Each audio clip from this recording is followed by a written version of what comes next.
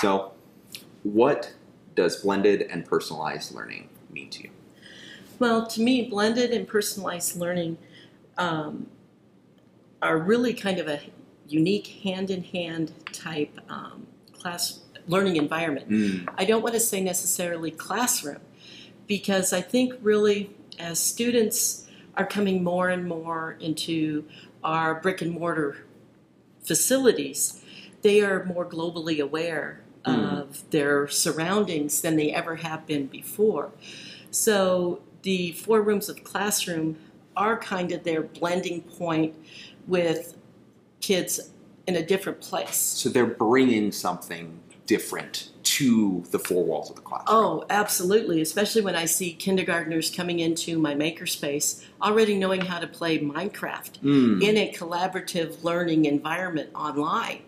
So they're bringing more of their own personal choices that they would like to bring to the classroom.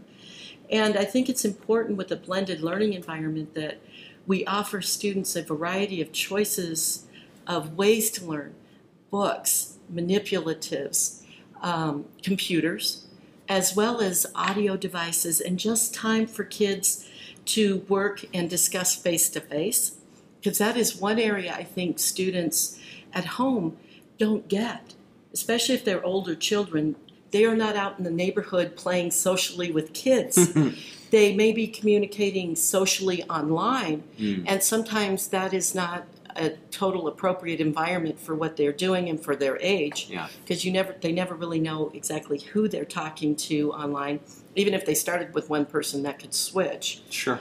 But they don't have that social experience in how to engage and talk constructively with other students face-to-face to build knowledge and to reframe their ways of thinking and learning and interaction. And so how is it that you can support kids in making the right choices in these environments? If they have access to, multiple different ways of learning, right? They've got access to a book, they've got access to the online components, they have access to manipulatives. How do you support them in making those choices? Well, that's where it really goes back into knowing your learners as best as you can. And I will admit that, seeing over 700 students as a specialist teacher, that can be very difficult. However, you can get an idea by just watching how kids engage with materials, what they really like to engage with. And then with that planning, being very knowledgeable of your content to find avenues that can engage learners. And keeping in the mindset that I want my students to grow with their learning and not rely on me to be the giver of all knowledge. I don't like the position of being the sage on the stage. Sure. I like to be the guide on the side. So, that's where I think the makerspace movement is really huge. Kids aren't used to tinkering with stuff. So it's building that persistence with students to keep challenged with their learning, asking them reflective questions so that they can start thinking about what they've done. Well, and getting them to look at what's not happening. Kids are very observant of, it's not doing what I want it to do. They see where their goal is, but they just are focusing on it's not getting there.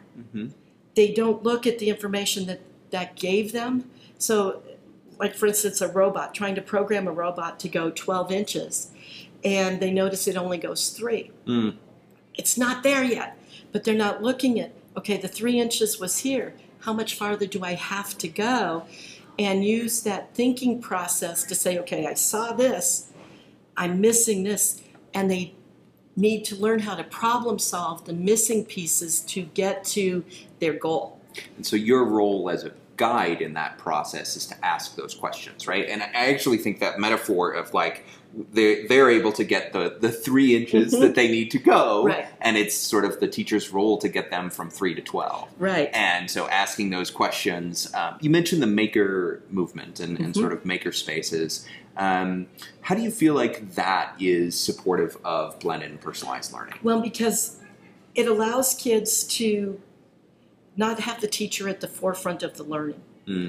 They can have a book area to build or extend their knowledge on a topic. Yep. Let's get our background research going so we know what to do. And then set a goal. And then you can have a variety of ways of kids to be able to show how they solve a math problem. Yep. By understanding what the process is first from that book learning, or it could even be a meeting with the teacher. Yeah. And then go show me how that would look. What are different ways, if you're talking about triangles, show me different ways triangles are used in real world, and how the strength of a triangle, extending that, how a strength of a triangle makes bridges possible with fewer materials, so that they could even play around building a bridge with triangles and experimenting with how much weight it can hold. And that can all be done individually with groups, and that helps build that social language where kids can talk, and the teacher can moderate and monitor if they're using that academic language, how deep their knowledge of the content is coming.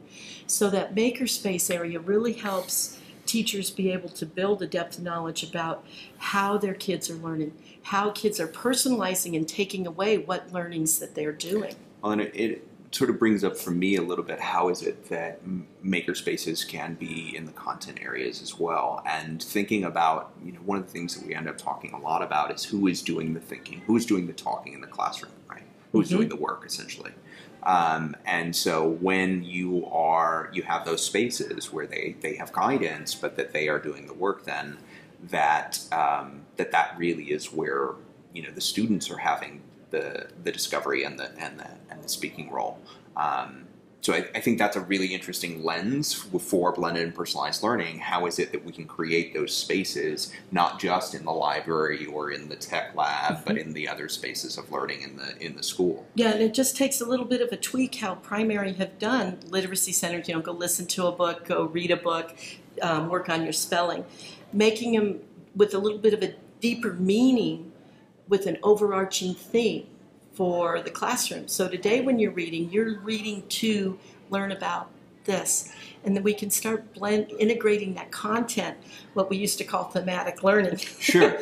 And kind of bringing that back in so kids can, where teachers have an overarching question that they need answered. Nice. But kids would have the time to be able to explore. The teacher would be able to help with remediation or extending or introducing concepts that students can take on to build their own learning. What is the question that you have been asking yourself, or that you think it would be really important for us to ask ourselves as APS? Okay. I guess one of the questions that I've had in my head since school started, we went to Rico's launch event, Yeah, his launch event, and the 2020 piece, and talking about plans for kids. I understand the idea behind a plan, but I also am curious because you get a kid set on a plan.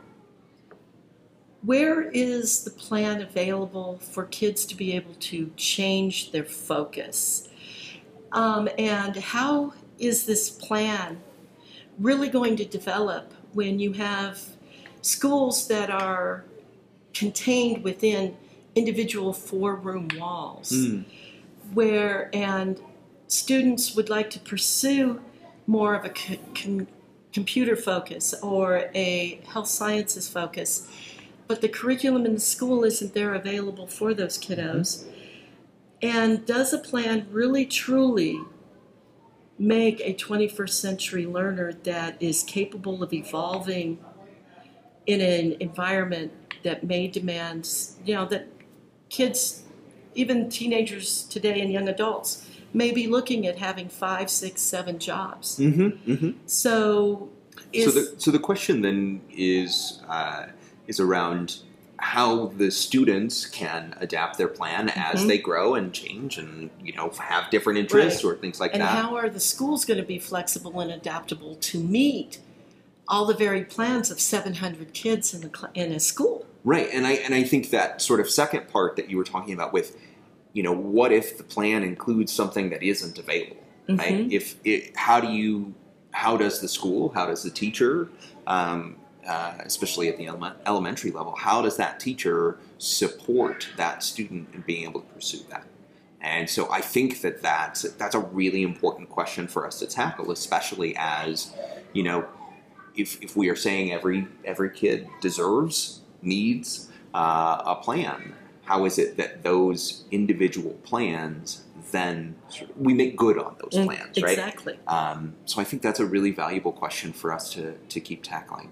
Really appreciate your time. You Thank bet. you so much. Thanks, Ben.